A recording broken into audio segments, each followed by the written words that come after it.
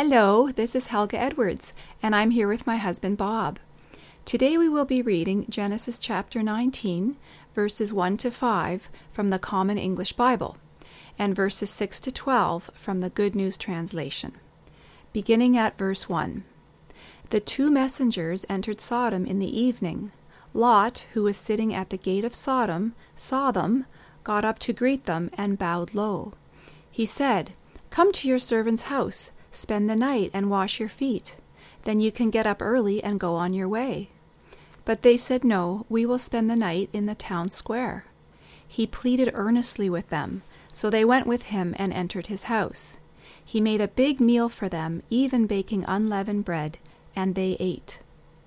Before they went to bed, the men of the city of Sodom, everyone, from the youngest to the oldest, surrounded the house and called to Lot. "Where are the men who arrived tonight? Bring them out to us, so that we may have sex with them."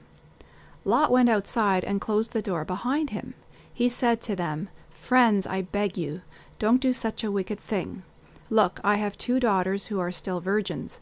Let me bring them out to you, and you can do whatever you want with them.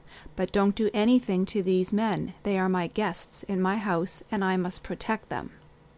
But they said, "Get out of our way, you foreigner. Who are you to tell us what to do? Get out of our way, or we will treat you worse than them." They pushed Lot back and moved up to break the door.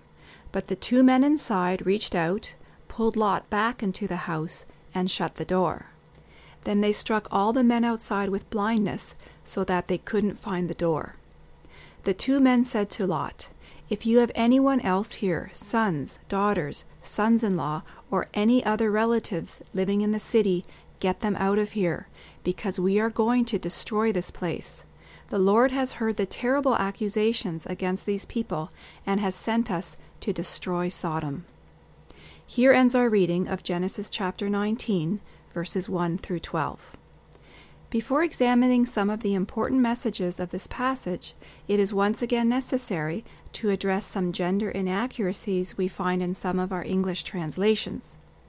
In the English Standard Version of the Bible, or the ESV, Genesis 19 verse 4 reads as follows: "But before they lay down, the men of the city, the men of Sodom, both young and old, all the people to the last man, surrounded the house."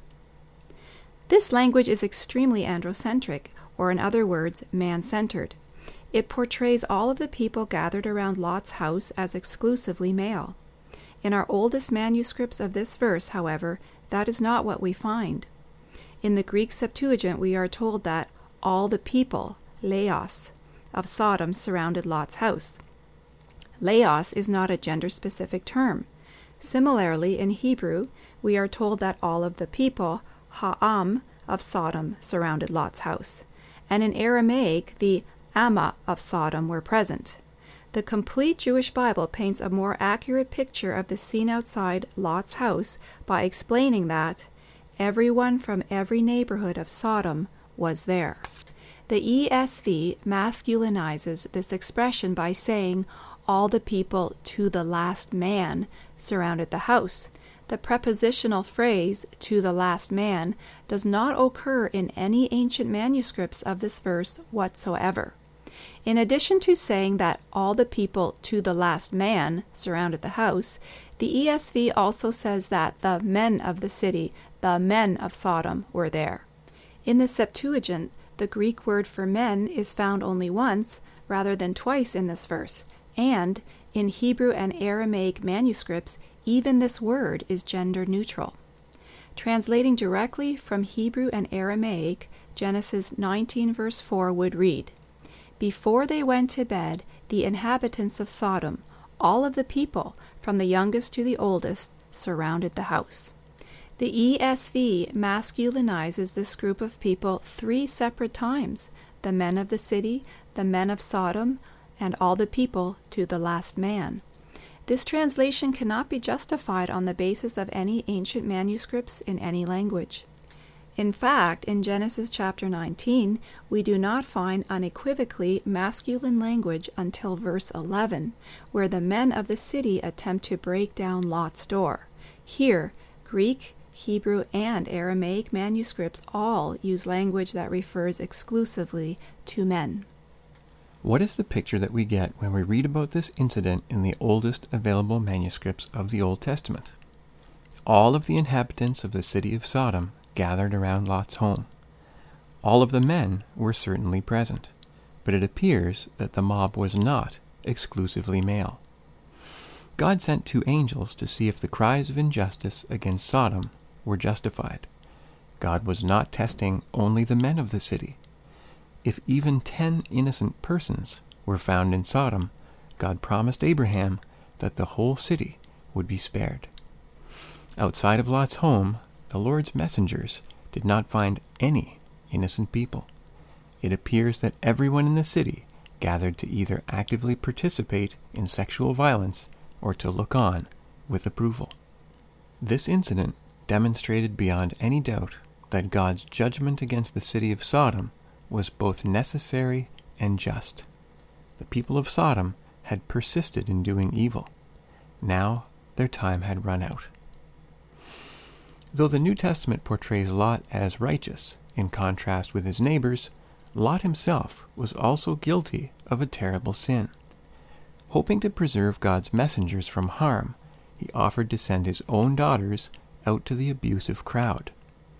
Lot believed in God, but he attempted to solve a serious problem in his own sinful way. He trusted in his own limited resources instead of turning to God for help. He made a similar decision earlier in the book of Genesis when he chose the land that appeared most fertile for himself, leaving the rest for Abraham. Abraham, we're told, trusted in God alone to provide for him. Lot trusted in the land and in his own human resources. This line of thinking is what led him to Sodom in the first place. It is also what led to his temporary capture by a king that invaded Sodom in Genesis chapter 14. In that situation, Lot had to be rescued by Abraham. In Genesis 19, Lot needed to be rescued again by God's angels. When Lot moved to Sodom, he had so many herds, flocks, servants, and possessions that there was not enough room for his family and Abraham's to share the same land.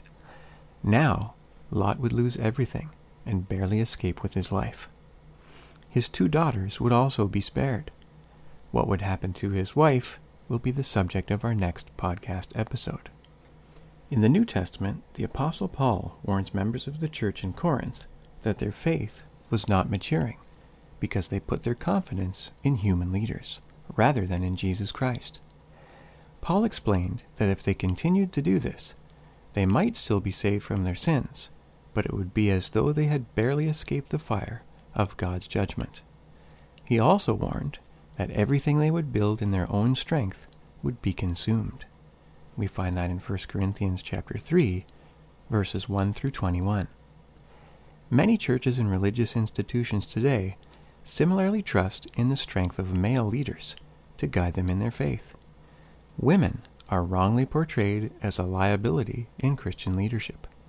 Apparently, a leader's masculine strength will somehow preserve the church from sin and error. This type of thinking is not biblical. It follows the example of those who were rebuked by the Apostle Paul for trusting in human resources rather than in God. In Genesis chapter 19, Lot was willing to sacrifice his own daughters in an attempt to protect God's messengers. He hoped to please God, but he chose to do this by depending upon his own limited resources. His plan was sinful, and in the end, everything he had worked so hard to build for himself was consumed by fire. Today, many churches stand at a crossroads. Will they trust in God's Holy Spirit to lead and enable them to live the Christian life, or will they sacrifice God's daughters by trusting in the masculine strength of human leaders? May God grant his people wisdom to learn from the example of Lot.